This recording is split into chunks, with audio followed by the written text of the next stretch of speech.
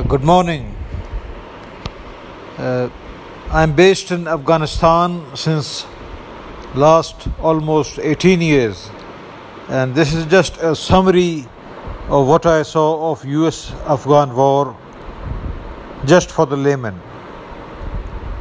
What I narrate is going to be shocking for many. First, there was no strategic plan in Afghanistan. A decision at random was made to go there, and US forces were placed there. Now, as far as the Bush era is concerned, there was some sanity in US presence and US strategy. Like less than 400 US soldiers were killed in 8 years of President Bush Jr.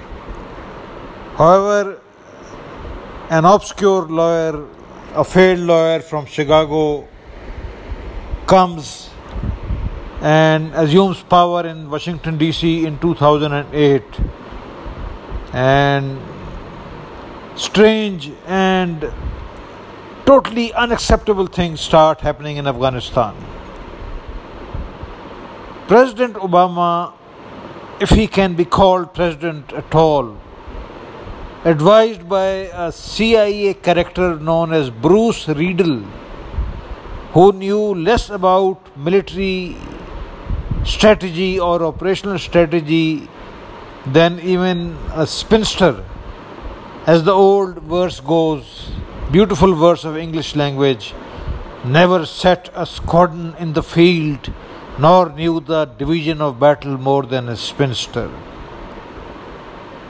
This character advises a surge, and this surge meant pointless sacrifice of 1,400 US soldiers in Afghanistan between 2009 and 12.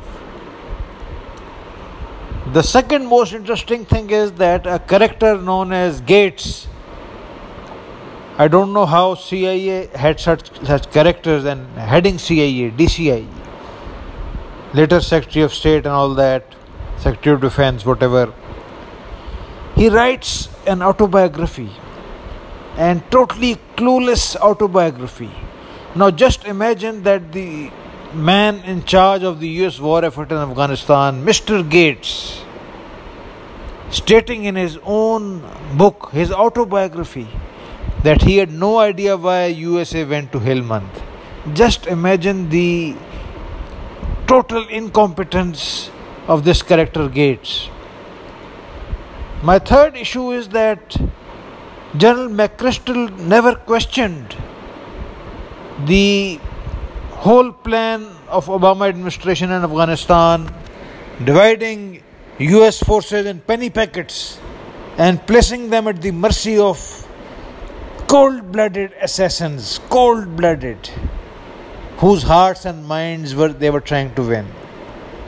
Now US troops are placed in penny packets in Helmand and Kunar, distributed widely, as I titled my book, presented on a platter to be killed. Why Mr. McChrystal never questioned this most stupid strategy? And then a character comes to USA. Whatever McChrystal did and whatever happened to him, I won't question that. That is a separate issue. But perhaps McChrystal knew that he is going to fail, so he made some tactless statements that led to his firing or removal. Now another character comes whose principal qualification was intellectual sucking, Mr. Petraeus, and he carries on with this pointless surge, and 1,400 US soldiers are killed. My last serious objection is about the drone strikes.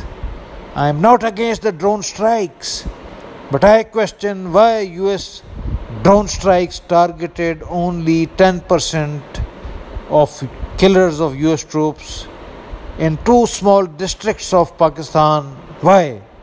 Why not in the areas adjacent to Helmand, Kandahar and Nimroz provinces on the Afghan border? Why not? maybe strategic irresolution or lack of moral courage or whatever you call it, is totally, is mind boggling. And US Afghan war needs to be studied critically.